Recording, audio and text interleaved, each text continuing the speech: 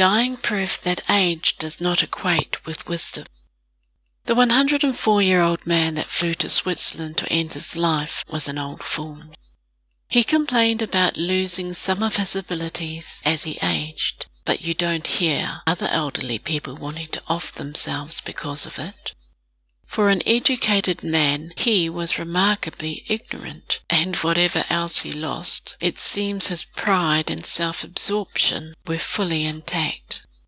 Anyone that lived as long as he did should have learnt something about living for others and not dying for himself. He should have learnt more about dying to self. What a coward! Offing himself because he did not want to live any more. How ridiculous is that?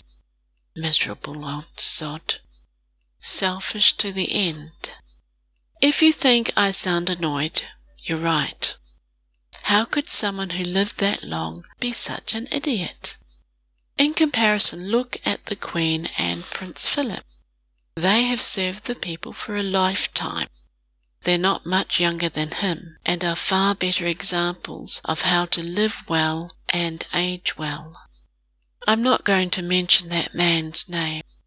He was a coward, and knew nothing after his many long years of life. So many people around the world have suffered far more losses than he ever did. His losses were pitiful. Compare it to real losses, mate. The girls that were stolen from their parents and raped and beaten before they were rescued. Young as they are, they suffered terribly and want to live. The Holocaust victims who suffered through such cruelty because of Hitler courageously overcame so many horrible memories and odds to live not just for themselves, but for their families and their dead. The veterans who return from the war with PTSD and struggle every day are far better men than he was. To the many first responders, police, firemen, soldiers, doctors and nurses, those who serve to protect others, thank you for your service, your protection, and your examples on how to live. My grandparents would never have done what this man did to his family. He showed no honour.